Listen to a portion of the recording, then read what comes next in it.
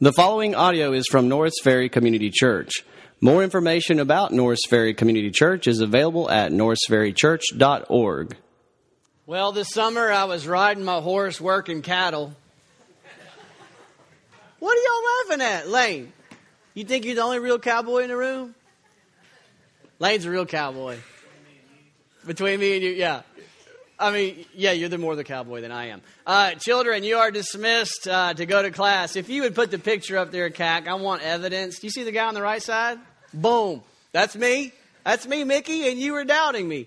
So this summer, I was very blessed to be able to take a sabbatical. The church gave me a sabbatical. And one of those weeks, I went away to someone's ranch, and it's a working ranch in Colorado. It was absolutely fabulous. It was beautiful. Great time of prayer and seeking the Lord's will for our church and the direction of where He had to have us to go. But it's an actual working cattle ranch. And so one day, the ranch hands came up to me and said, "Hey, would you like to go riding horses one day?" I said, "Oh, absolutely. I'd love to." And so they lined it up on Thursday before you go home. We'll come and get you. And so when they came to get me, they actually said, "Hey, we were just going to let you ride horses, but actually we have some cattle who have gotten into a field they're not supposed to be. There must have been a gate open or they must have been a gate down or something, a fence down. And so we're going to actually work some cattle." And I was like, this is going to be awesome. Maybe scary, but it's going to be awesome. So we got on horses and they were careful to give me a horse that I think is almost dead. And I literally was tired of kicking the horse, saying, "Come on, would you go?" I mean, they're like, "Give him this one. City Slicker don't need a real horse." And so they put me on that horse, and we had fun working the cattle. And they would go down a mountainside, and there'd be a gate up there, and the three horses, we'd have to kind of corral them. And it's real slow paced. I kind of pictured like Gunsmoke or something. I just saw them riding fast. Well, you don't go fast, you ride slow. And just in case you're ever on a horse, you need to know this stuff. And so you ride them up and kind of force them to go out the gate. Well,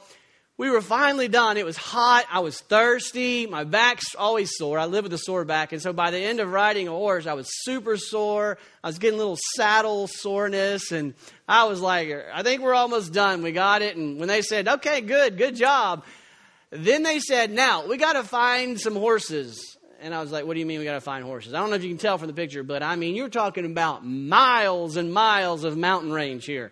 And I said, "We got to find horses?" And they're, "Yeah, we've got to trade out one of our horses. We've worked them too much. We're going to trade them out and get one." I said, "Well, okay." Inside I'm going, I just want to go home. I just want to go sit on the couch and drink some water.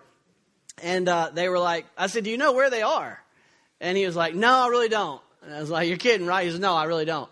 And I'm like, oh my goodness. And I'm like processing, this could be days of us looking for a horse, And so we come to this area, and it's kind of like this corral almost. I'm sure I'm getting all the words wrong, and that real cowboys are probably like, "Shut up, you're using all the wrong words. Just go with me here." So there was 2 gates, and I'm not kidding. There was 2 gates. And I was kind of like, okay, so this gate I could tell just led to miles and miles of mountain range. And this gate, the same, miles and miles going the other way. In fact, we were in the shadows of the Continental Divide. So it literally looked like half of the country went that way and the other half went that way. And I looked at him and he was like, I said, "Do you have any idea where they are?" And he was like, "Let's go this way." And I was like, all right. So I followed him. We're riding. And then we started picking up pace. And we're riding. And I'm like, oh, here we go. And we go over a couple of mountain range, or a couple of hills, I guess they are. And then we come over and there's this whole water and all the horses are there. And I was never so happy to find those horses.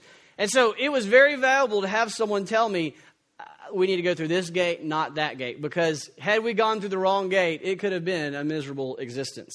And that's where we're going with the text today. Jesus has reached the end of his sermon. The first sermon, we call it the Sermon on the Mount. We've been studying it. It's chapter 5, chapter 6, and chapter 7. And as he comes to the end of his sermon, he is confronting us with a choice of 2 gates. We are just like that. But in life, we are at a confrontation. We have to make a choice. There's 2 gates to choose from. And Jesus wants us to make sure that we're not deceived, that we don't misunderstand. We don't just look, because not all is as it appears. And so the text has this idea of warning, beware, be careful, make this choice. Don't make the wrong choice. And he tells us which choice in verse 13. Enter by the narrow gate.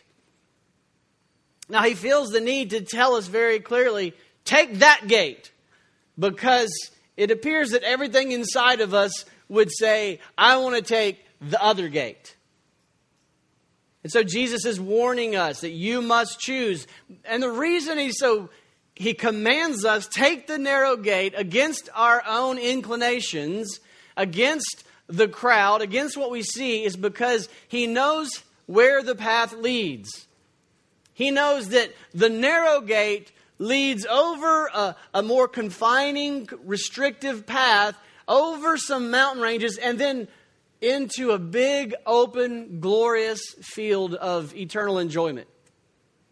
And the other one over here is the exact opposite. It's a broad, wide gate, and there's all kinds of people on this path, and they look like they're having a great time. But what Jesus wants you to know is at the end of that, over a few mountain ranges, there is a steep cliff that they all are going to fall off to their own destruction.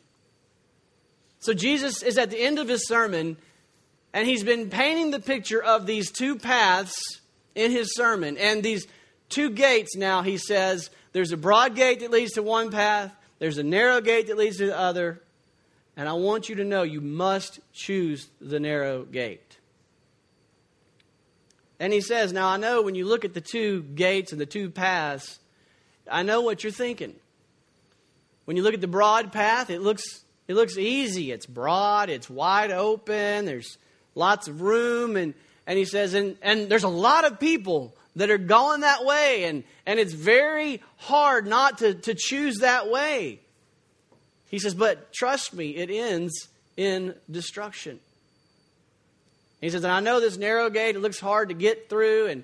And I know it looks narrow and confining and hard to stay on the path. And he says, but trust me, it's going somewhere you want to go. It leads to life. And so today he's forcing us to choose. He commands us to choose. And he commands us to choose the narrow gate as he comes to the end of his sermon. Father God, we ask you to help every person in this room to choose carefully this morning. May we all choose the narrow gate as you command us to. Give us the grace, the empowerment, the desire, the willingness to enter in your narrow gate. It's in Christ's name we pray. Amen. In this passage, Jesus does two things at the end of his sermon. He says, look, there's two paths. I want you to choose a narrow gate, but you also need to understand there's two prophets or two leaders.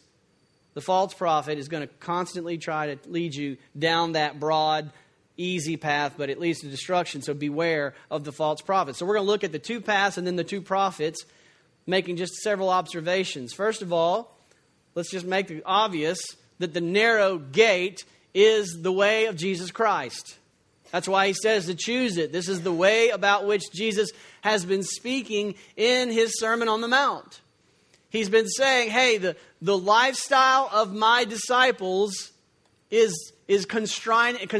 It's different than the broad lifestyle of the world. And he says the way you enter into the gate, or more accurately in the Beatitudes, he described the character of those who enter the narrow gate and who are on the pathway of life. He describes them in the Beatitudes as those who are humble, those who are poor in spirit. And he says that those who are bankrupt spiritually understand that the way into the gate is not saying, hey, look at me, I'm good enough to enter, open the doors. That's the way you get in the broad gate. He says, but the way to get in the narrow gate is to acknowledge I'm not good enough, I'm sinful. And I am desperately wicked, and I am spiritually bankrupt. I have nothing to bribe you with. I have nothing to give you to make you willing to open the door. And so my only hope, all of our only hope, is to come to this narrow gate and plead for mercy. Ask God, would you please allow me to come in because I'm trusting in your promise as the gatekeeper, and you said you'd give me credit for the merit, for the righteousness of Jesus Christ. That's my only hope, is to, when I'm at the gate and saying, hey, can I come in, is to point to Jesus and say, I'm not worthy, but you're going to give me credit for Jesus' worthiness, his righteousness. And so the narrow gate is described as those who are humble and broken in spirit, poor in spirit, and meek. And that's not a natural attitude. That's the work of the Spirit of God in our hearts, revealing our own sin to us so that we would be broken over it and look for a Savior to forgive us of our sins. Like Paul, we should all come to the gate and say, I'm the chief of sinners. I don't deserve it, but I'm thankful that by your grace. So the narrow gate is the gate of grace. Grace is unmerited favor. The narrow gate is the way that Jesus in John 14:6 says, I am the way, the truth, I am the life, and no one comes to the Father except through me. Jesus is the gate, his life, his death, his burial, his resurrection. In John 10:10, Jesus says, I came that they may have life and have it abundantly. So this narrow gate of grace through Jesus Christ enters into the life of abundant life. He says, I came that you may have abundant life and eternal life. At the same time, the broad gate leads to destruction. And so Jesus comes to the end of his sermon, having been teaching us about the character of a disciple and the norms of the kingdom of God, the life of a disciple. And he says, now I want you to choose. I want you to choose carefully. I want you to think deeply on what I've been saying. And each one of us must choose. But the choice is not a choice of, should I be a better person or not? In fact, D.A. Carson says it well. He says, nothing could be more calamitous than to meditate long and hard on Matthew 5, 6, and 7, and then to resolve to improve a little. How tragic would it be to hear the Sermon on the Mount and to do what so many people do with this message and turn it into a moralistic guide to live a little more like Jesus lived. And Carson is right. How tragic would it be to hear this message and then just resolve, I'm going to be a little better. That's not the choice he's calling us to make. The choice he's calling us to make is between Jesus Christ and anyone or anything else. He's saying, choose me, choose Jesus, choose grace, choose the free gift of forgiveness and righteousness, and I'll give you life abundant and eternal. I think it's interesting to note, too, in fact, some scholars translate the Greek a little differently than we have it here, and either way you get the same point, but I like the idea of thinking of it this way, too, that some translate the Greek to say that there's only one gate. There's all these people on the broad way, in the broad path, and they're just going about their day. And over here, off to the side of this broad field, is this very narrow gate that's easily missed. It's very easy to miss it. And Jesus is saying, hey, you all are over in this broad path, and it's leading to destruction. And I'm telling you, there's this narrow gate. Choose to enter the gate. Escape the path you are on. And so what we need to realize is that all of us have already made a choice. When we sin, we are already choosing to rebel against God. It's an act of stiff-necked rebellion and resistance to the will of God, to the call of God. There's a sinful rebellion and a guilt in us that we're heading on our own free will. We're choosing to head down this path of destruction, and God is graciously offering a way of escape through the narrow gate. And so to not choose the narrow gate is already choosing a path of destruction. And so Jesus is calling to all who are walking down this broad, easy path of destruction. And he's saying, hey, choose to turn away from the crowd. Choose to listen to me long enough to look and find the narrow gate. Don't just go mindlessly down this path that seems easy and fun because you're having a banquet. But as one writer calls it, it's the banquet in the grave. And you're down a path of destruction, and just let these words register and look for the narrow gate and go against the flow of mass humanity and dare to turn. And that's what repentance is turning in faith to walk and trust in Christ and enter into the narrow gate. So to not choose is to choose. There's no alternatives. It's just binary. Either you enter the narrow gate or you don't. Carson goes on to say, a person either enters the kingdom or he does not. He walks the road that leads to life, or he walks the road that leads to destruction. There is no third alternative. Nothing at all could have more crucial significance than following Jesus. So each one of us are on the broad path until we choose to enter the narrow gate by faith in Jesus Christ. What path are you on? There's no in between. Jesus is confronting us. We must choose. What path are we on? It's like Moses when he had the word of God for the people of God, for Israel. And he had half the Israel stand on one mountain and said, recite the blessings of God's law and God's word. And he had the other half stand on another mountain and he said, recite the curses of God's word. And he said, blessings and curses. This is your choice, life or death. And then he says, choose life. That's what Jesus is saying. 2 gates, 2 destinations. Choose life. Choose grace and mercy. Which path are you on? Which field are you living in? Which gate have you entered? Let's consider what Jesus means, though, in verse 13 and 14. When he talks about it being easy and hard. He says the gate is wide and the way is easy. And then he talks about the narrow. He says the gate is narrow and the way is hard. So the broad way is easy, the narrow way is hard. What does he mean when he says it is hard and easy? Well, the Greek word translated easy literally means broad, spacious, and roomy.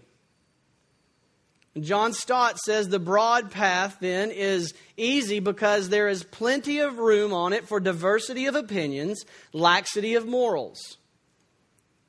It's the road of tolerance and permissiveness. It has no curbs, has no boundaries of either thoughts or conduct. Travelers on this road follow their own inclinations, that is, the desires of the human heart in its fallenness. Superficiality, self-love, hypocrisy, mechanical religion, false ambition, censoriousness.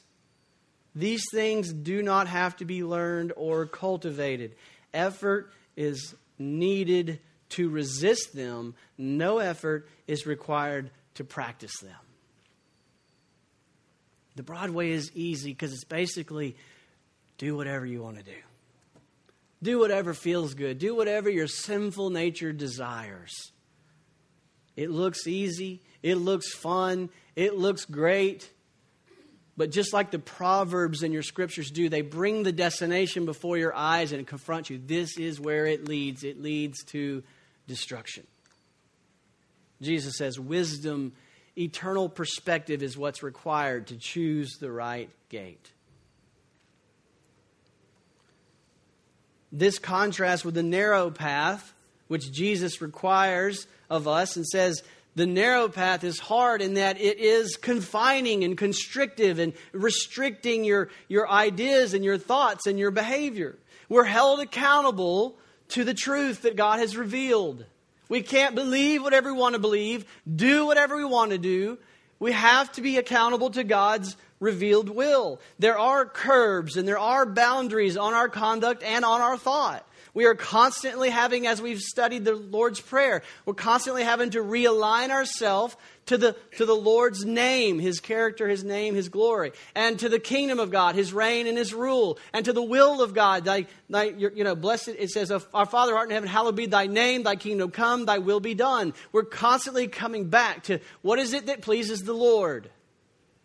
We're constantly having to remind ourselves that we're not the God of our own lives, that we have to depend on God for our daily bread, for our own forgiveness, and for our overcoming of sin.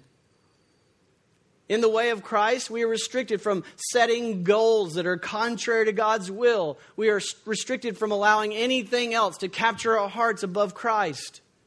And so there is a restrainment, there is a restriction, there is a sense of it's hard. There's a battle that we constantly are waging war by the Spirit's empowerment, waging war against sin in our lives.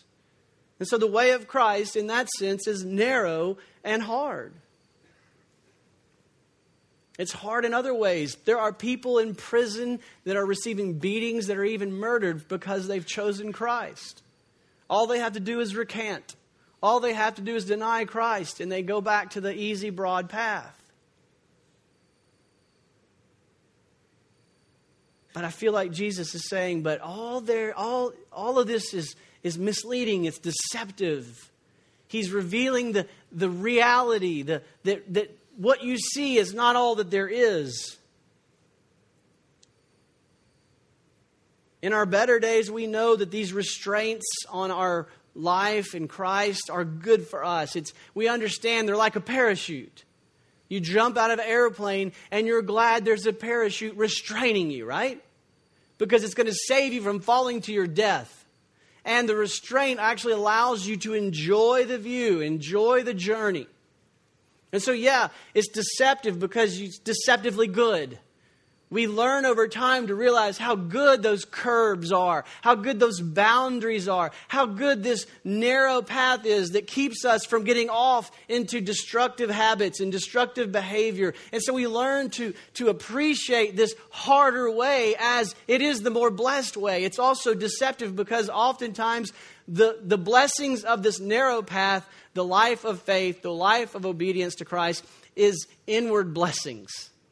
An inward joy, an inward satisfaction, an inward satisfaction of the soul, and an inward peace that you just can't see outwardly all the time. Though someone may be suffering outwardly. I've seen many times in pastoral situations, as I get to a close-up view to a mature believer when they're suffering through a tragic experience of something that you just, in the human mind, it's just like, this is unconscionable.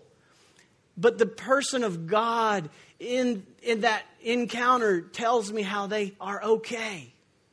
That God is faithful. It's only those outwardly going, oh my gosh, this is horrible. How could this be? But the person who's walked a lifetime on this path with God and sees His faithfulness, there's a steadfast rock, a foundation that undergirds them. There's a soul satisfaction, and it's a beautiful thing. But you can't see it. And so that path looks hard, and it looks painful, and it looks like, why would I choose that path? It's deceptively good. At the same time, the broad path is deceptively hollow. Deceptively destructive. The broad path. People on the broad path doing whatever they want. It looks like they're having a great time. I mean, no one's telling them what to do. They're the God of their own life. They don't have restrictions. They don't have curbs. They don't have to worry. Whatever they feel like that day. But you and I, if we remember what it was like truly on that road, how empty and how hollow it was, and how unsatisfying it was, and how the Lord used that to draw you to Him. And how when you don't have the right relationship with God, how you take all the good gifts that God has given you and you destroy them because you try to make them your God, and they weren't designed to be your God.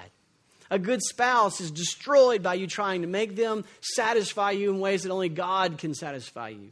Good hobbies are destroyed because they leave you empty, and you become so obsessed with them that you ruin them and you can't even enjoy them anymore. The way that is broad and looks like fun and looks like no restraints, it leaves you empty. And in the end, you have no relationship with God through faith in Jesus Christ, and it leads to eternal destruction. So Jesus is saying these are very deceptive truths that I want to reveal to you.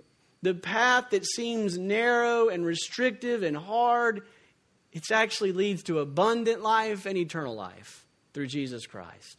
And the path that seems broad and fun and easy, it's actually very sad and will leave you empty, will leave you enslaved, and will lead you to destruction eternally. Due to such deception, no wonder we see in verse 13 and 14 again, many people choose the broad path, few choose the narrow. Jesus says, many travel the wide path of destruction. Few travel the path that's narrow and leads to life. And it's because we just all know the temptation to do what feels good. We all know the temptation to go with the crowd. We'd never outgrow that temptation. But God says that's not the way it's going to be with my people. All throughout the Sermon on the Mount, Jesus has been completely contrasting culture. The Sermon on the Mount, Jesus says this is a very countercultural movement. And so we see the masses that are moving and saying, hey, don't be judgmental. Hey, don't say there's only one way. Hey, don't tell me how to live. Jesus says that is the path that most people want to go. That is the path most people choose. But we need to learn, as disciples of Jesus, we're not going to be in the in crowd. That's not the path of Jesus. We're not going to be the culturally accepted people. We're going to be living a life that is counter to culture. We're going to have to be swimming upstream, swimming against the stream, choosing the things that even our own sinful flesh doesn't want to do, but knows that is right and good and perfect in God's eyes. When everyone else is going this way and there's a whole flow and there's a whole movement against it. So Jesus has set up a clear choice. Narrow path that leads to life. A broad path that leads to destruction. We're all choosing one of those paths right now. The problem again is they are deceptive. The broad path looks like it leads to life and fun and joy and happiness, but it leads in destruction. And the narrow path looks like it's hard and no fun and not worth it, but it leads to abundant life and eternal life. So Jesus is passionately crying, sending out a clarion call, choose the narrow path. And the implications are massive. This is why Jesus tells us how to spot false prophets in verses 15 through 19. Beware of false prophets who come to you in sheep's clothing, but inwardly are ravenous wolves. And so he's saying this is very, very dangerous. You'll recognize them by their fruits. Are grapes gathered from thorn bushes or figs from thistles? No. And so every healthy tree bears good fruit, but diseased tree bears bad fruit. In fact, a healthy tree cannot bear bad fruit, nor can a diseased tree bear good fruit. Every tree that does not bear good fruit is cut down and thrown into the fire. Destruction. Thus, you'll recognize them by their fruits. So he's warning us about false prophets. There's prophets at the gates. There's prophets along the path that are saying, thus said the Lord. That's what a prophet is. A prophet in the Old Testament was someone who said, here's what God says. Thus said the Lord. He was the mouthpiece of God, declaring to God's people what God had said. Most of us, when we hear prophets, we think about someone telling the future. Well, that was a little small piece of what they did. Every now and then they would say, here's how this is going to end. You're going to be exiled if you don't repent. But even their telling of future events was designed to teach them what God wanted for their life today.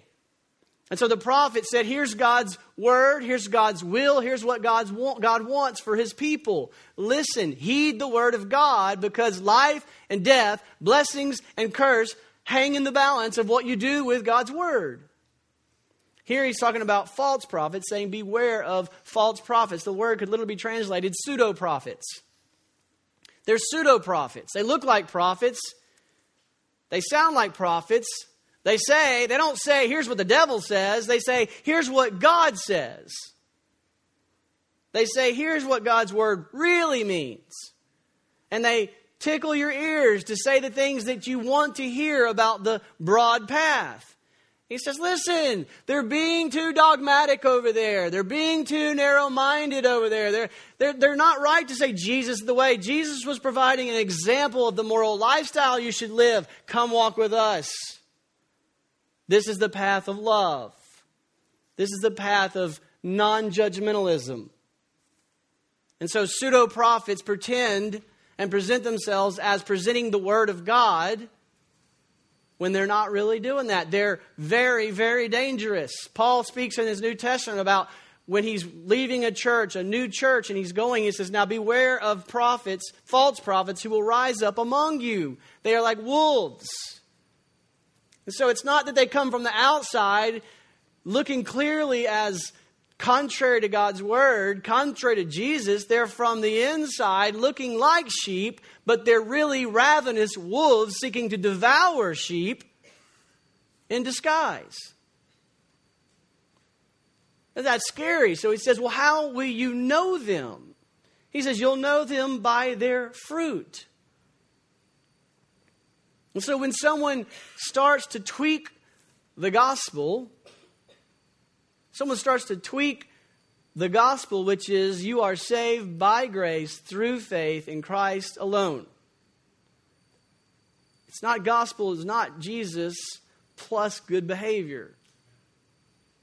The gospel is not Jesus plus enough repentance. The gospel is you repent away from anything but Jesus. And then having come to life in Jesus, He leads you away from sin. Drastically different. Subtle change. Now the false prophets that Jesus is talking about, who is it? In the Sermon on the Mount, who has Jesus been slamming week after week? In the Sermon on the Mount, who has Jesus been contradicting their teachings? You heard them say, but I say. You heard them say, but I say. Who is it? Yeah, the scribes and Pharisees. Who were the scribes and Pharisees? They were the preachers. They're the ones dressed up in an ornate robe, looking spiritual and religious, and had the Word of God. And they studied it. They memorized it. They were the experts of the Word of God. And they said, you have heard it, they said, do not kill. And then they said, as long as you don't kill, you've kept the will of God here. And they said all these teachings that were watering down the Word of God so that they could measure up in their own righteousness. So that when they stood at the gate, they would say, well, hold on, I never killed anybody. When I got the divorce, I gave the piece of paper. I mean, I never did all these things, outward physical behaviors. And Jesus said, you've heard them say, you shall not kill, but I tell you, if you're angry in your heart, you've broken that command. You can't do this. Your righteousness has to be greater than the righteousness of these religious scribes and Pharisees. And at that point, we're broken. And we're bankrupt spiritually. We realize, I can't be good enough. And He says, I'll give you credit for Jesus' righteousness. It's grace. Grace, grace, grace. And so Jesus is saying, listen, you've heard my sermon.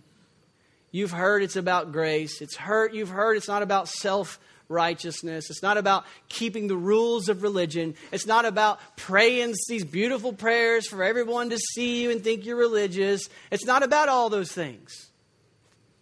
It's about trusting in Jesus Christ and getting eternal life as a gift.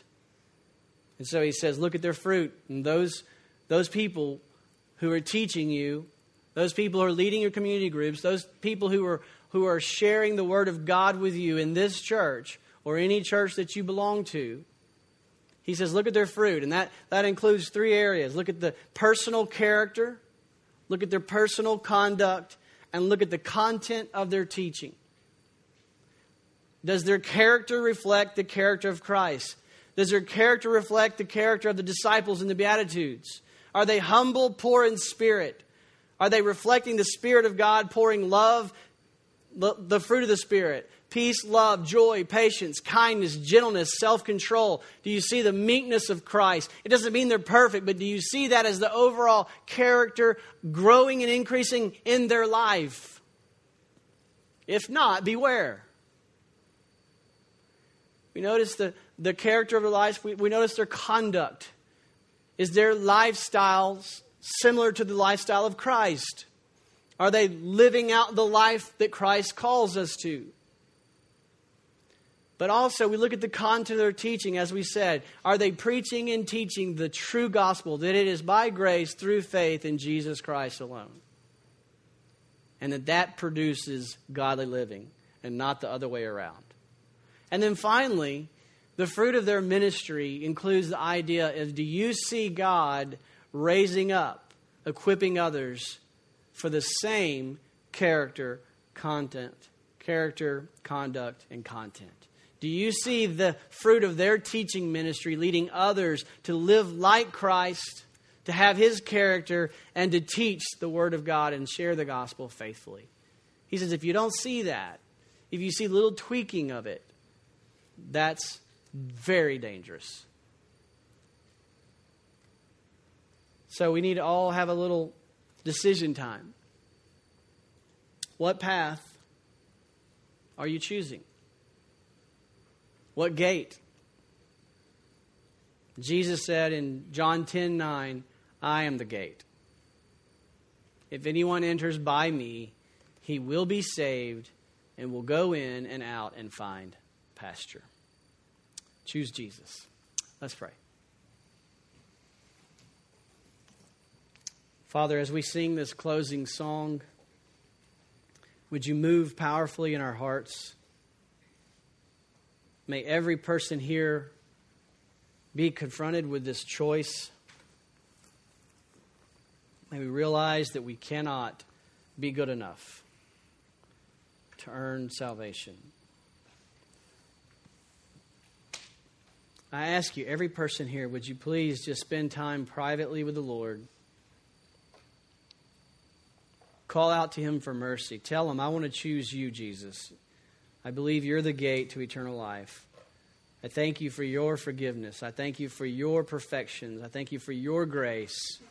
I recognize my own desperate need for you because I am not righteous. And may the God of all grace save you, adopt you as His child, give you abundant eternal life. It's in Christ's name we pray. Amen. Thank you for listening to audio from Norris Ferry Community Church located in Shreveport, Louisiana. Feel free to make copies of this message to give to others, but please do not charge for these copies or alter the content in any way without permission. For more information about Norris Ferry Community Church, please visit us online at norrisferrychurch.org.